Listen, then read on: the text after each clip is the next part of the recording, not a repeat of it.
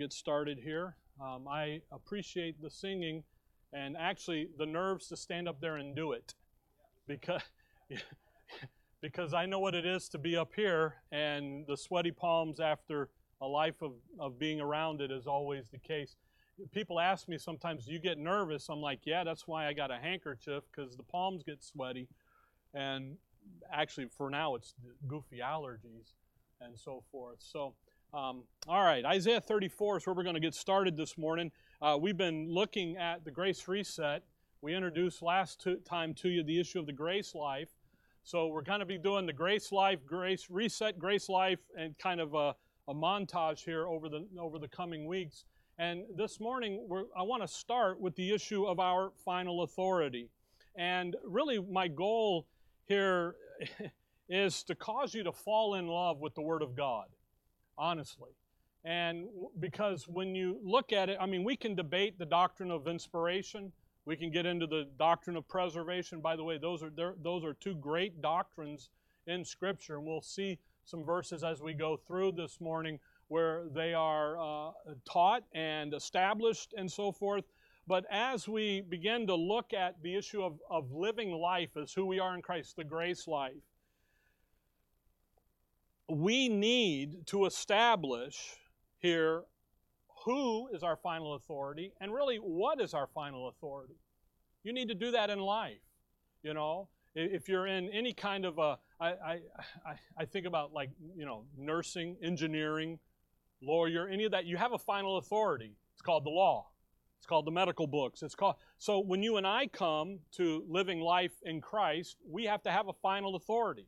We have to have something and someone who, when I disagree with, it's right. When I'm right, when I agree with it, then I'm on good ground. And whether I agree or disagree, it's always right, no matter what is being said, done, taught, and so on. Because as we go, by the way, today's Palm Sunday, okay? Hopefully a palm doesn't fall down and hit you in the head. That's about all you can do. Next week is Easter Sunday. We celebrate Easter every day, the resurrection. We don't need a calendar day in the religious calendar. We celebrate the life of Christ. Why? Well, just as they were singing, I am redeemed, amazing grace. So we ought to be celebrating that every day, not just once a year. There's a great thing among preachers, and the question is always asked, how many CEOs do you have? And I'm like, CEOs? Christmas and Easter only. People go to church on Christmas and Easter only. How many of those do you have? I'm like, well, I don't have any of those. They come when they come, you know. But the thing is this morning, I just want to bring us back in and think about this issue of the Word of God. Isaiah 34, and we're not going to be looking at all the doctrine that all these passages sit in. I just want you to catch the testimony here. Verse 16.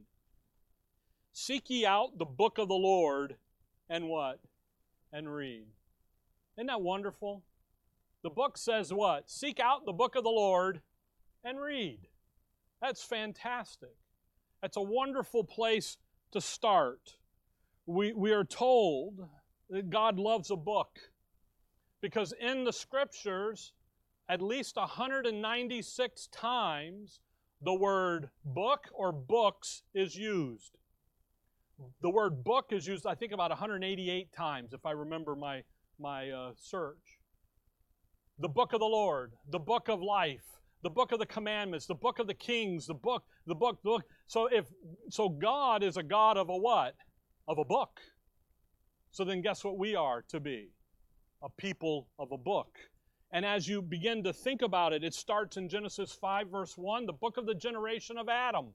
And it ends in Revelation 22 with him telling, John telling in the new heaven, the new earth, to keep the sayings of this book. 3 times he warns across the Scriptures of Israel. He does it in Deuteronomy, he does it in Proverbs, he does it in Revelation. Don't mess with the words in this book. Paul comes in for you and I and tells us in at least 2 or, well, maybe 3 sections, don't mess with the book. Why? Because it's where we're going to get our final authority. Come over to Exodus, if you will. I know the list is there. You have it. You can look at it and keep it, or you can just hitch up and let's go, okay? Because I did a lot of verses here and so forth, not to overwhelm you, but just so you can see, again, fall in love with the book, the Word of God. If you look at Exodus 17 and verse 14, the Lord said unto Moses, write this for a memorial in a what? In a book, and rehearse it in the ears of Joshua, for I will utterly put out the remembrance of Amalek from under heaven. But what did he tell Moses to do? Write it in a book, dude. Write this down. Write it. Come over to Isaiah chapter 30. Isaiah chapter 30. You're going to get to know your Old Testament this morning, and which is fine. Isaiah 30. I don't know. You don't have anywhere else to be today.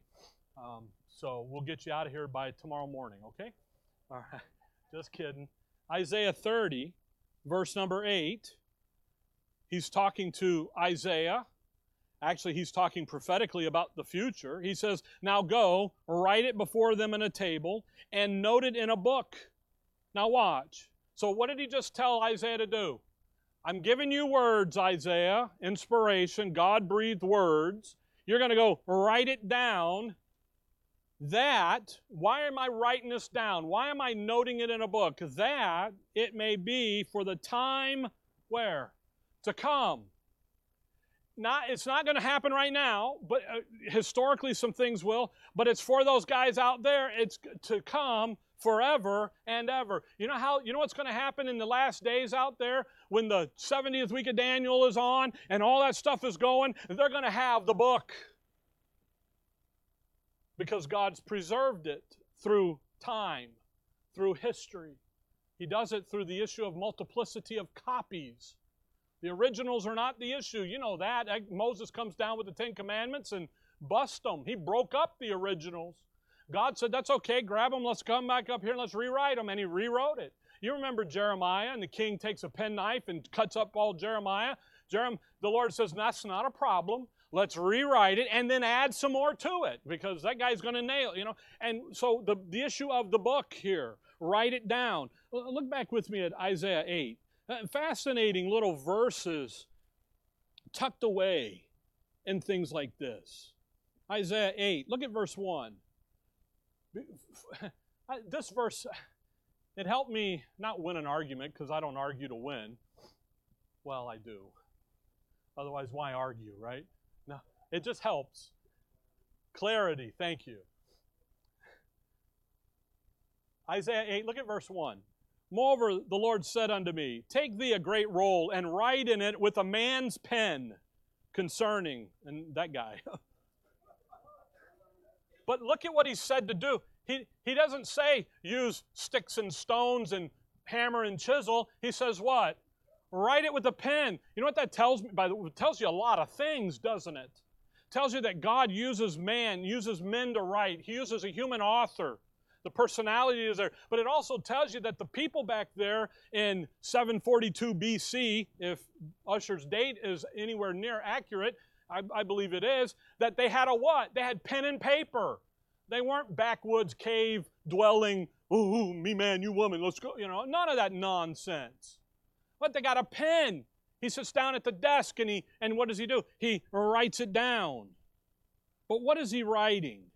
Take thee a great roll and write in it with a man's pen. He's going to come up, the Lord said unto me. And the words now, come over with me to 1 Corinthians 14. There's going to be something written down. Now, if you studied with us in the past, when God created the universe, the second heaven out there, the starry firmament, He had intended to write all of this in the stars, in that the solar system out there. But what happened? Lucifer fell. Lucifer corrupted all that. Have you read your horoscope lately? Well, did you know that the 12 signs of the zodiac are in Scripture? So their original intent was good, but what did man do? What did sin do? It corrupted that. So what did God do? Let's write this stuff down then. Let's get it in a book, Moses. Moses, the first writer, he would write a book. He writes it and he puts it in that Ark of the Covenant for safekeeping. Then the Levi was going to take that book out and add to it the next book, and then add to it and add to it. And it was like a 3-ring binder, if you will. And they just keep adding to it. But after the Levi did what? Went over here and made the king a copy, made the people a copy. He made copies and copied that bad boy out.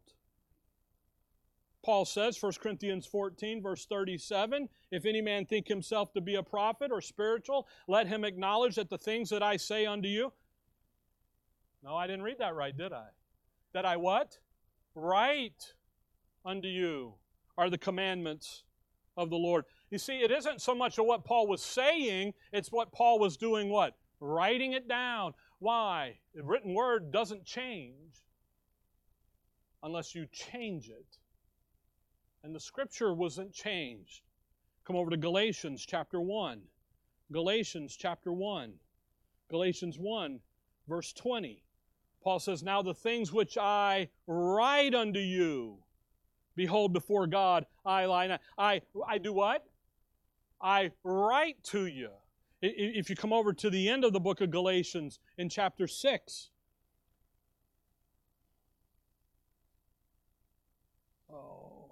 Galatians 6, verse 11, ye see how large a letter I have written unto you with mine own hand. A large, I think he wrote in all caps. You know how you type in all when you're yelling? Because Galatians, he's not just smooth talking them. He's an upset dad with a disobedient child, and he's dealing with them. I write unto you. Come back to Luke 1, where we are in Luke 1. Luke 1, verse number 3. Luke here writing, he's gone in and he's inspected all of the eyewitness accounts. He went in and he looked at all of the records of the day about these events. And he says, verse 3, it seemed good to me also, having had perfect understanding of all things from the very first, to write unto thee in order, most excellent Theophilus, that thou mightest know the what? The certainty. You see, the writing brought the certainty of it. So as Luke peruses the daily magazines and the daily newspapers, and he trolls through the blogs and he gets all the information out, what did he do? He goes, I gathered all that stuff, and then I wrote it down when I confirmed it, that it was true. No fake news here. Come over to Revelation chapter 1. So Luke, right. John, Revelation 1, verse 11. Revelation 1:11, saying, I am Alpha and Omega, the first and the last. And what thou seest. Notice the command of Luke, or to John here, on the book of the Revelation. He's been carried off up there in verse 9. I, John, also am your brother and companion in tribulation and in the kingdom and the patience of Jesus Christ, was in the isle that is called Patmos. Why was he there? Well, history says, and religion says, and the theology says, and the scholars says, because he's on exile. But John doesn't say that. Why was he in the Isle of Patmos? For the Word of God and for the testimony of Jesus Christ. You know why he was there? He was there to get the book. And then the Lord tells him, you know what you're going to do? You're going to write what thou seest, verse 11. What thou seest, write it in a book and send it unto the 7 churches which are in Asia, and off you go. Come down to verse 19. John, he's carried over into Patmos in the Spirit. He's getting the Word. He's writing it down. Watch how he writes. Verse 19. Write the things which thou hast seen. It's a written record of the events that he saw. No commentary by Luke or by John here. He saw this. That's why every verse, almost every verse in Revelation starts with that 3-letter word, and. I saw this, and then I saw that, and I saw that, and that's why when you hear teachers teach Revelation, they get so mixed up. Why? Because, well, some teach it in a loop, some teach it in a line, some teach it in a, it's like just take it as it came, because that's how he saw it. And the things which are. Think about that. The things which are. What they mean. That's what he's talking about. Not a time thing, But here's what they mean. By the way, if you look at verse 20, the mystery of the 7 stars which thou sawest in my right hand and the 7 golden candlesticks, the 7 stars are the angels of the 7 churches, and the 7 candlesticks which thou sawest are the 7 churches. So what are they? They're not candlesticks and all that. They're what? The churches. See how he defines that. Write this down, man. Write the things you see, write the things that are, and then verse 19, the things which shall be hereafter. Be the next thing. Shall be. I saw this, and I saw that, and I saw that. What are these guys doing? Come over to 2 Peter chapter 1. They're writing the stuff down. They're writing the information. Why are they writing it? 2 Timothy 3:16, all Scripture is given by inspiration of God and is what? Profitable. It's profitable here, isn't it? It's profitable for 2 Peter 1. It's profitable for doctrine, reproof, correction, and instruction. Israel and her program, they need to know, you know what? There's 400 years of silence between the end of Malachi and the beginning of Matthew. Why? You know what God says? There's going to be a famine in the land one day, and the famine in the land is going to be of my word. I'm not going to talk to you anymore, Israel, because you're not my people. You're carried away. So the minor prophets are written. The 5 majors are written. Why? Because there's a famine now in the word. And they're going to cry, and they're going to seek it, and they're going to go looking for it, and they're not going to find it because it's sitting right down there where they need to be in their belief system, but they're not there. They're following false gods. That's why in Luke 1, when that angel Gabriel shows up to Zacharias, he's scared to death because there hasn't been any angels showed up until that moment. 2 Peter 1, verse 21. By the way, verse 20, knowing this first, that no prophecy of Scripture is of any private interpretation, that verse gets abused. Private interpretation. Every verse is linked to every other verse. It's not designed to just stand on its own. It's designed to stand in the corporality of it all. So don't pull out a verse. Yeah, people do word studies. One of the most dangerous study you could ever do is a word study. Because a word has a context. And it means something in the context that you're studying. You have to be careful with that. I'm not saying don't, I do. But just be there. Verse 21, for the prophecy came not in old time by the will of man, but holy men of God spake as they were moved by the Holy Ghost. Who's really doing the writing here? The Holy Ghost is, but who's he using? Man. He's using men. He's using their nature. Do you know why Matthew talks in such a governmental, kingly manner? Because who was Matthew? He's a government official. He speaks in that. Luke deals with the Lord as the man, the Son of Man, and you see how he felt. And Luke is who tells you that at Calvary in the garden, he sweated drops of blood in the garden. Luke says that. The other ones don't. See? John, you know why John talks about God being the Son of God, who he really is? It's because John is the apostle whom he loved. When they're in the upper room and the Lord says, there's somebody here going to betray me. Remember what they asked? Is it me? Is it me? Is it me? You know that 11 of them said, is it me? John's the only one that said, who is it, Lord? In other words, it ain't me, so who is it? Why? Because he loved the Lord. He knew who he was sitting in. He's sitting in the presence of the Son of God. So when you read Scripture, come to 1 Corinthians 2. When we read Scripture, we are literally talking to the Lord face to face. 1 Corinthians 2. When you read your Bible, 3 chapters a day, by the way, I hope I don't have to say in a King James Bible to this group. Okay?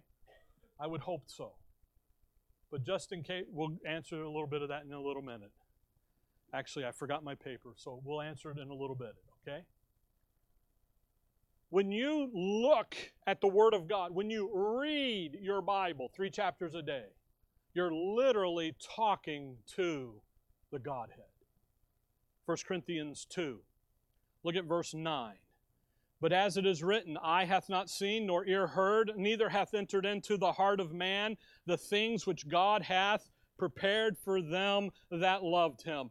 How do I know the things that God has prepared for them that love Him? My eye gate doesn't get it done. My ear gate doesn't get it done. My heart gate doesn't get it done.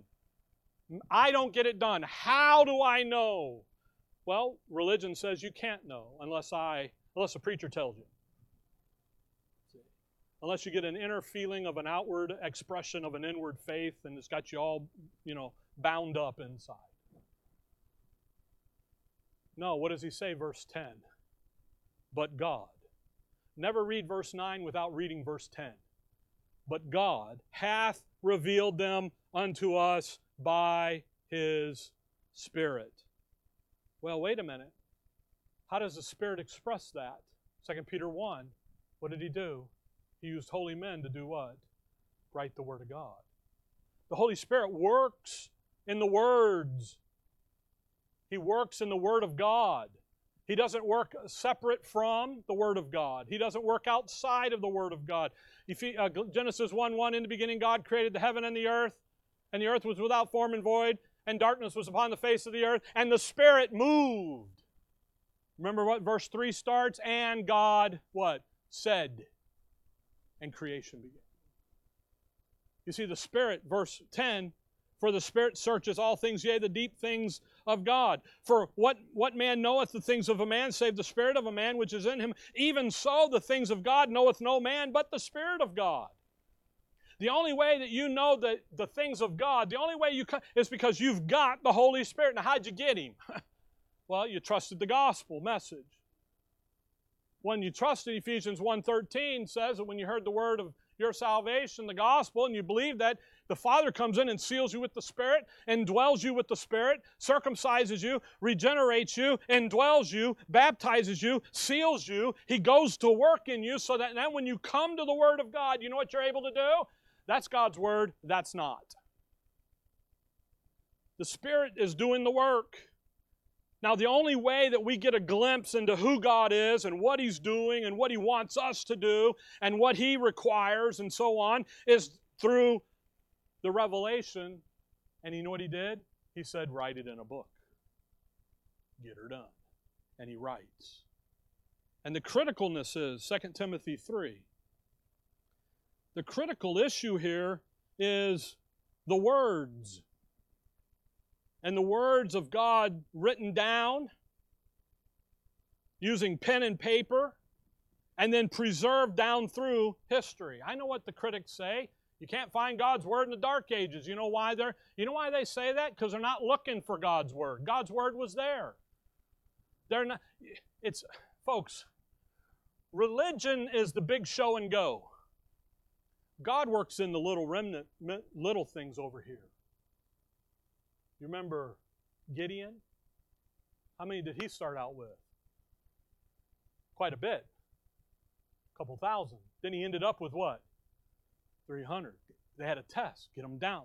Why? God isn't working in the big. He's working over here in the believer. 2 Timothy 3 verse 16, he says, all Scripture is given by inspiration of God. God breathed. These are His words. By the way, just verse 15, talking to Timothy, and that from a child thou hast known the Holy Scriptures. Well, what did Timothy have from a child? Did he have the original? Oh, he had a copy, didn't he? Notice the Holy Spirit called the copy Holy Scriptures. Fascinating. Put that in the back of your mind. Come over with me to the book of John. All Scripture is given by inspiration of God. God breathed. By the way, you'll notice we're not talking Greek and all that good stuff. Why? Because you just need to read the English. John chapter 4.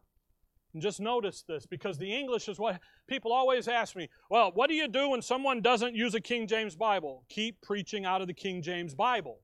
Eventually, they'll catch on and make a move. Now, you can argue and debate, but that usually doesn't always work. You got to know the person. But if you keep talking from a King James Bible language, God's Word, then eventually, you know what they're going to do? They're going to say, wait a minute, something's not right here. And they'll make that connection. See? So you don't need the Greek. You know when you need the Greek and the Hebrew and all that? Is when you're trying to win an argument, so you show how much more you know. And actually, you're really showing your ignorance of what you don't know. You just need to read the English. John 4. I got to keep going. I'm on the back page of number 1, okay? John 4. Hopefully I'm not going too fast. I think it's pretty straightforward. Here's the final authority, folks. John 4, look at verse 24. God is a spirit, and they that worship Him must worship Him in spirit and in what? Truth. Isn't that interesting? Everybody, we want to worship God. Worship, worship, worship. And they do an hour of kumbaya and, singing and all that. That isn't worship. That's fulfilling the desires of your flesh. You know what worship is? It's in the truth. It's in the Spirit. It's operating in your inner man. Come over to chapter 6 of John. Chapter 6. By the way, I tried to stay in one book or 2 books. I didn't, run a bunch of... 663. It is the Spirit that quickeneth, the flesh profiteth nothing. The words that I speak unto you, they are spirit and they are what? Isn't that interesting? He says, you're going to worship me. You that worship me, you're really worshiping the Father, the one that sent me. And where do you worship me? You worship me in spirit and in truth. And the words that I speak unto you, what are they? They're spirit and truth. They're spirit and life. Come over to chapter 17. John 17. You see, it's John 17, 17. Sanctify them through thy truth. Thy word is truth. That's fantastic. The final authority for the Lord Jesus Christ in His earthly ministry was the Word of God. That was His final authority. Because He knew what? He knew who spoke it. Who spoke it? Well, the Father did. John 1:1, in the beginning was the Word. And there you go. Come over to chapter 10. Chapter 10 of John. Just fascinating here. Chapter 10 and verse 35. Chapter 10, 35. If He called them gods, unto whom the word of God came, and the Scripture, notice, cannot be broken. You know why the Lord trusted the word of the Father? Because He knew the word of the Father could not be broken. He knew that. Now, doctrinally, there's a lot of things going on there. I just want you to see the reference to the Scripture is what? Can't be broken. It's life. It's truth. It's spirit. Come over to chapter 15 of John. John 15. John 15, verse 3. John 15, 3. Now ye are ye, the 11 apostles in the upper room. That's the context. Ye are clean through the word which I have spoken unto you. In Ephesians 5, in verse 26, where Paul is dealing with the marriage relationship and the husband, and he uses the Lord and the church, and he says that He might sanctify and cleanse it with the washing of water by the word. What cleans you up? The washing of the Word. I call it wife washing when we go through there. What are you going to wash your wife with, guys? You're going to use the Word. Use a little water, might make it easier on her, but you're going to use the Word. Why? Because the Word, John 15:3, is what? It's what cleans you up. It's what's cleaning you. Now, come back to Psalms 119. I would encourage you to read Psalms 119. There's 152 verses in that passage. No, I'm sorry. 176. Sorry. And every verse in that chapter is about the Word of God. Now, look at Psalms 119. Look at verse 9. Wherewithal shall a young man cleanse his way?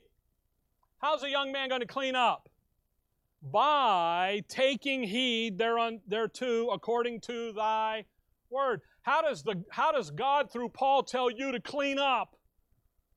Then I'm going to get in Paul's epistles and figure out what? How to get cleaned up.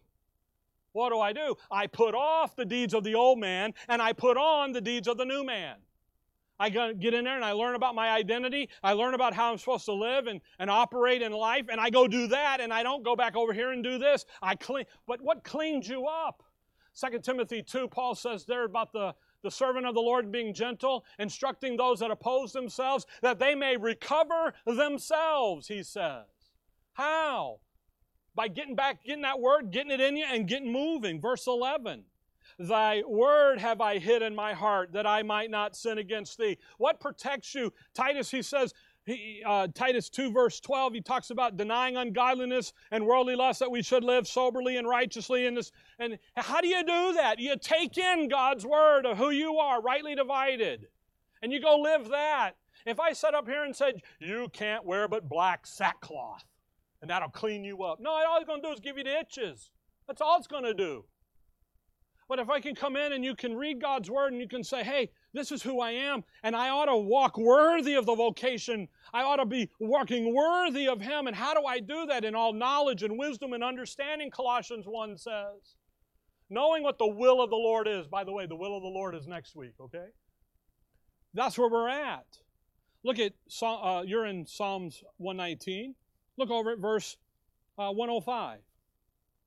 Thy word is a lamp unto my feet and a light unto my path. What lights the way? The word does. Verse 130. The entrance of thy word giveth light. It giveth understanding unto the simple.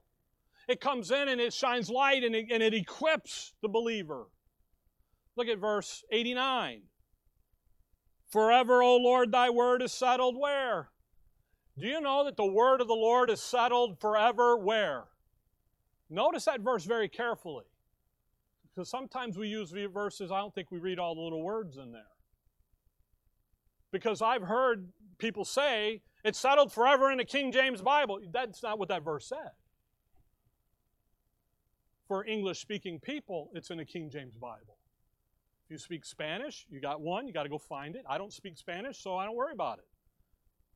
If you want to know, there's some folks over in Lithuania right now translating King James Bible into whatever they speak over there, then that's where you're going to find it. But you know who's going to go looking for it? The believer is going to go looking for it. Because the believer knows and understands what's coming and how it happened. But forever, O Lord, thy word is settled where? In heaven. Where does he sit? In heaven. Settled in the Father. Verse 152, concerning thy testimonies, I have known of old that thou hast founded them forever. It's settled forever. Come over to chapter 33 of Psalms. So you get this, I hope you get a feel for, I hope you see what's the book? It's going to be a light, it's going to be a lamp, it's settled, it's God's Word, it's written down for you. It's going to tell you how to walk. It's going to show you how to worship. It's going to be able to guide your steps in your life. Psalms 33, I got to get there, verse 11. The counsel of the Lord standeth forever. The thoughts of His heart to all generations. The counsel, don't you sometimes want the counsel of the Lord? You just say, oh, I just need, well, guess what? You got it. It's in the Word. Verse 6, by the word of the Lord were the heavens made, and all the host of them by the breath of His mouth. Wow. What did He do? He spake it. And He spake creation. You know, creation will never move. Now, it's got a sin curse, so we got degeneration, okay? But it's there. And Mark, in our study in Mark, we're looking at the sun and the moon darkening and all that stuff in Mark 13. And everybody gets all hooly doing the blood moon and all this stupid stuff. And you know that in the day out there after the tribulation, after the 70th week is done, and when He's ready to come back, and He is coming back in His second coming, and that sky goes dark. You know why? Because when He comes, He's coming back in the brightness of His coming. There'll be no mistaking who He is. But you know what creation did? Creation responded to the Creator and did what it needed to do. It didn't mean that somebody went over there and unplugged the sun. That's just stupidity. He did what? He's got a cloud, and he puts a cloud up there, and he holds it back. Same thing he's going to do with you and I when we meet him in the air, in the clouds. Got to think through some of this. Get out of the hysteria. Get over here in your book. All right, I'm off track. John 12. Told myself, John, keep on track. John 12. You see, folks, His Word, guess what? It's the final authority. It's the final authority in creation. It's the final authority with the Lord Himself. It should be the final authority for you and I. John 12, look if you will at verse 48. He that receiveth me receiveth not my word, and receiveth not my words, hath one that judgeth him. Now watch. The word that I have spoken, the same shall judge him in the last day. What's happening in Revelation 20 when they go up before the great white throne judgment, which is where these people are headed? Who's sitting on the throne? Who's the judge? The Word is. He pulls out those books of their activity. He pulls out that book of life. He says, you ain't there. He gives them their day in court, if you will. And then He says, guilty, because you don't have the shed blood of the Lamb. Deputies, get them. They walk them right over and drop them into the lake of fire. Instant. Bam. 1 Timothy 5. The Word's going to judge. You remember Paul in Romans 2? He'll judge the secrets of men according to my gospel. Well, where do I find Paul's my gospel? If he's judging the secrets of men according to that, it's in where? Romans of Philemon. We don't have any video we don't have a YouTube of the Apostle Paul. But we have what? We have His written Word. 1 Timothy 5, verse 18. For the Scripture, what? Say it. The Scripture speaks. It's a guide to it speaks. Remember Matthew 4, verse number 4? The Lord comes out of that temptation there. He says, man shall not live by bread alone, but by every word that proceedeth out of the mouth of God. It speaks. Remember, the Lord looks at those guys in Israel and says, have you not read? You do err concerning you haven't read this. Speak, it speaks. It's every word out of God's mouth. Acts 1. Acts chapter 1. Am I going too fast? How are we doing on that list? We're kind of down there, aren't we? Getting there? A little light at the end of the tunnel, especially for the front row. All right. Acts chapter 1. Acts chapter 1. You ought to pay attention to Peter in Acts. How he says things. In Acts 2 over there, they're going to say, you guys are a bunch of drunken fools. He says, no, we're just fulfilling what Joel said in Joel 2. Oh. That means Joel 2 is a tribulation, end of the days for Israel book. Woo. He says here in Acts 1 verse 16, men and brethren, verse 15, and in those days Peter stood up in the midst of the disciples and said, verse 16, men and brethren, the Scripture must needs have been fulfilled, which the Holy Ghost by the mouth of David spake before concerning Judas, which was guide to them that took him. And he quotes some obscure passage in Psalms 41 and applies it to Judas. And the only way he can do that is down in earlier is that he just spent some time with the Lord, verse 3, and had his understanding open about all that and says, you know what? Judas is gone. We have to have 12 because that's what the prophets say we do. So we got to pick another one here. And oh, by the way, the guy doing the picking isn't any of us. It's the Spirit going to pick the guy, Matthias. But how did the Holy Ghost speak? By the mouth of David. What did the Holy Ghost do? He come in and he used that human author. The end of Acts 28. Paul is going to say the same thing, verse 25. And when they agreed not among themselves, they departed After that Paul had spoken one word, well spake the Holy Ghost by Isaiah the prophet unto our fathers, saying, and then he quotes Isaiah 61.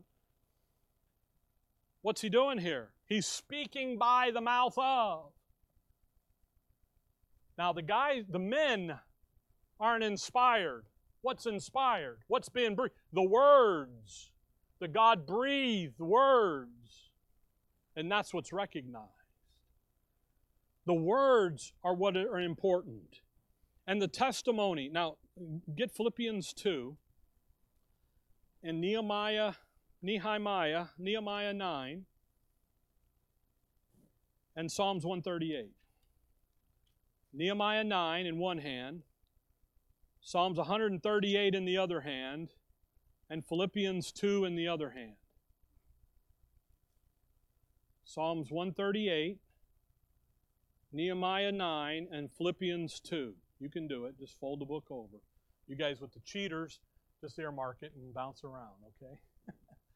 Look at Philippians 2. Look at verse 9. Because the Son came and He did what was required of the Father. He humbled Himself, became obedient unto death. Wherefore God, that's the Father, also hath highly exalted Him and given Him a name which is above every name. So the name, His name, is above who? Everything. Right? That's where His name is. Now, go back to Nehemiah 9. Because here's where that reference is. Nehemiah 9, verse 5. The end of that verse, the middle of that verse. Stand up and bless the Lord your God forever and ever. And blessed be thy glorious name, which is exalted above all blessing and praise. So His name is exalted above what? All of it. Psalms 138. Psalms 138, verse 2. So what's important? The name. You remember Peter and John in Acts there with that guy outside the temple? He goes, I don't have money and silver, gold. I don't have any of that. But I'll give you what I got. And with the name of Jesus of Nazareth, rise and walk. The name. Remember Pilate and those guys and the chief priests and leaders? They said, we don't care what you do. Just don't preach the name. Stay out of the name. Stay away from the name Jesus of Nazareth. Jesus Christ of Nazareth. Stay away from that. Why? Because it's above all. But look at Psalms 138, verse 2. I will worship toward the holy temple, again a psalm of David, and praise thy name for thy loving kindness and for thy truth, for thou hast magnified thy word above all thy name. What did the Godhead just do? They said, my name's good, but my word is better. See that? I've magnified my word. David doesn't do that. He says, thou hast magnified. Who did that? God did.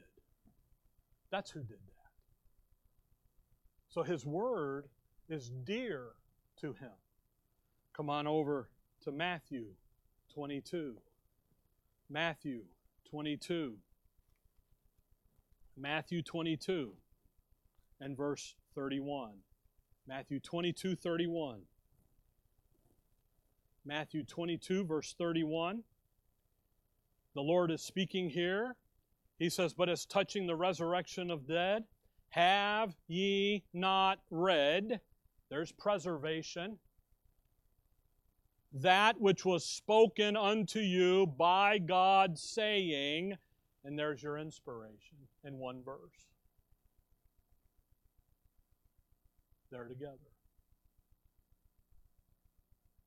Have ye not read? Now, that passage there that he's going to quote, I am the God of Abraham, Isaac, that's out of Exodus 3. Do you think he had the original? No. He had a copy. If you just take the Luke 4 passage, the Lord is in the synagogue, and He says, bring me the copy of Isaiah. And they bring him a copy of Isaiah 61. And remember, he reads down through it and he stops short so he doesn't fulfill the rest. And today is the day of salvation. What was he reading?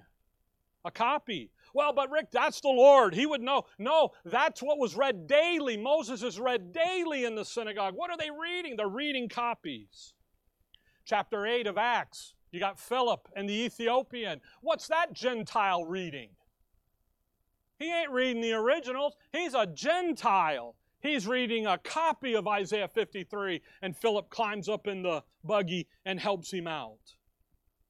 1 Timothy 5, verse 18, Paul's got copies of Deuteronomy. He's got copies of Luke when he quotes them there about muzzling and don't muzzle the ox. 2 Timothy 3, verse 15, Timothy has a copy, and the Holy Spirit called the copy Holy Scriptures. Peter in 2 Peter 3, he's got copies of Paul's epistles. God ain't worried about running the copy machine.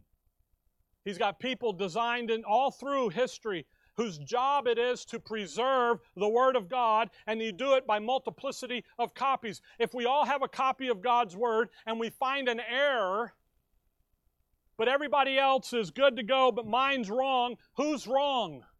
Me.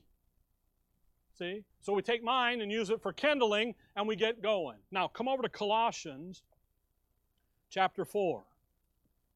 In the Old Testament, the tribe of Levi's job was the preservation of the Scriptures. They were to make a copy for the king. When the king sat on the throne in Israel, he was to receive his own personal copy of the law. That means the guy going down there, sat down, and he copied it out, and he handed it. The king was never to hold the original, if you will. He was to have a copy. Today, in the age of grace, it falls to the local church. Colossians chapter 4. If you just read verse 15, salute the brethren which are in Laodicea and Nymphas and the church which is in his house. And when this epistle is read among you, cause that it be read also in the church of the Laodiceans, and that ye likewise read the epistle from Laodicea. What's going to happen? There's two epistles here. By the way, one's Scripture, one's not. The one written to Colossae, what does he say? Cause it to be read where? Across town. So how are you going to do it? Could you imagine receiving, come over to 1 Thessalonians 5. Could you imagine receiving an epistle made out the Southwest Bible Fellowship? That'd be kind of cool. Actually, all 13 epistles are written to the church at Southwest Bible Fellowship. You just got to change the name. See? Okay? Why? Because we're members of the church, the body of Christ. Who did he write to? 1 Thessalonians 5, look if you will here at verse 27. I charge you by the Lord that this epistle be read unto all the holy brethren. How is that going to do? In the early days, before the canon of Scripture was concluded, the gift of the prophet was given to the church, the body of Christ, for the sole purpose of identifying, yea, hath God said. Here's what the Word of God is. When Paul said this, and he wrote this to Colossae, the Spirit, through the prophet, said, that's the Word. That one goes in the binder. This one to Laodicea goes on the bulletin board for all to read. You're going to take this one, and you're going to make a copy, and you're going to send it over to Thessalonica, and then you're going to make a copy for all of the people in the assembly, so then they have what? Their own personal copy, and that's what the prophet did. That's all the prophet did, because God wasn't talking through the prophet. God was talking through the Apostle Paul. That's why in Ephesians 3 he says, made known unto all his holy apostles and prophets by the Spirit. Paul got the information directly from the Lord, went out and taught it, preached it, wrote it, and the Spirit comes in and validates it through the office of the prophet, the gift of the prophet. You with me? Now we're going to have round robin. We're going to write this all out, and off we go. So who's responsible for keeping the Word of God in circulation? According to Colossians and Thessalonians, the believing element in the church, the body of Christ. Those who have not forsaken Paul, those who have not forsaken right division and dispensational Bible study, it's our job to keep it in print. So guess what we're going to do? We're going to do Hebrews 10, where he says, lo, in the volume of the book it is written concerning me, and we're going to pay attention to the books that promote the Lord Jesus Christ, actually the book that promotes the Lord Jesus Christ, and we're going to discard the books that don't, the books that deny Him and take away from Him and His grace and what He's done, that hide dispensational Bible study and don't promote who the Lord is and what He's doing today. And we discard that. So when we come to the Word of God, again, come back there to Nehemiah 8. Nehemiah 8. Folks, it is our final authority. Why? Because God said it is. It's what's going to put light to your ways. It's what's going to be the final judgment in the day. It's what's going to come along and give you the counsel of the Lord and work with you and rescue you when you get off beat. Because we do tend to get off beat. 2 Timothy 2:15, study to show thyself approved unto God, a workman that needeth not to be ashamed. What? Rightly dividing the word of what? Truth. Not rightly dividing, whatever. I had papers. I was going to read it, but I didn't. I'll do it one day, where it compared the NIV of 1998 or 9 with the current IV. And NIV, you know what? The new NIV corrects the old NIV. It's just phenomenal, the angst. But we should not be surprised, because what did Satan do in Genesis 3? Yea, hath God said. It's always been the attack. Nehemiah 8, we'll close here, verse 8. So they read in the book, in the law of God, how? Distinctly. And gave the sense and caused them to understand the reading. Wow. That's what the prophets were to do. The Apostle Paul says to you and I, consider what I say, and the Lord give thee understanding in all things. So as we move, and we're going to talk about the will of God and His activity and so forth in the grace life, I'm not coming to you from a theologian or a scholar or a bend. We're coming from what the Word says, because that's the final authority. It is the final determinant of all of our walk, our practices, and our faith. Sits right here. For you and I in English, look at Romans 16. Romans 16. In English, for you and I today, as English-speaking people, it sits in a King James Bible. The King James Bible is the only Bible out there on the market in English that protects the Lord Jesus Christ, promotes the Lord Jesus Christ as who He is, God. It's the only book that promotes and protects the Apostle Paul and the distinctive ministry given to him. Doesn't hide it. It promotes it, puts it out there. So that's where we're at.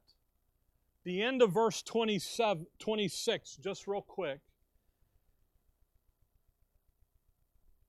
According to the commandment of the everlasting God made known to all nations for the obedience of faith. God never intended His Word to only sit in English. He intended it to be in what? The languages of all nations. So translating is not a problem. Okay? So when you talk to someone who speaks a different language, then what are you going to encourage them to go do? Find the Bible in their language that promotes and protects the Lord Jesus Christ, promotes and protects dispensational Bible study. Then you'll find it in their language. Okay? The final authority, folks, sitting right here. Why? Because that's what God said. It's not in the men. It's in the words found on that page. Studied, rightly divided. Okay? All right. Dear Father, we thank you for the morning, Lord. We thank you for your word. And above all, Lord, we thank you for all that you've given to us, for the oracles of God, for the word that you have given to us, for all that word, your word, promotes and guarantees to us. And to say that we don't have it is to say that your guarantee, your seal, isn't adequate, when in reality it's all that we needed. And it's all of the confidence that we need is this in your word. In your name we pray.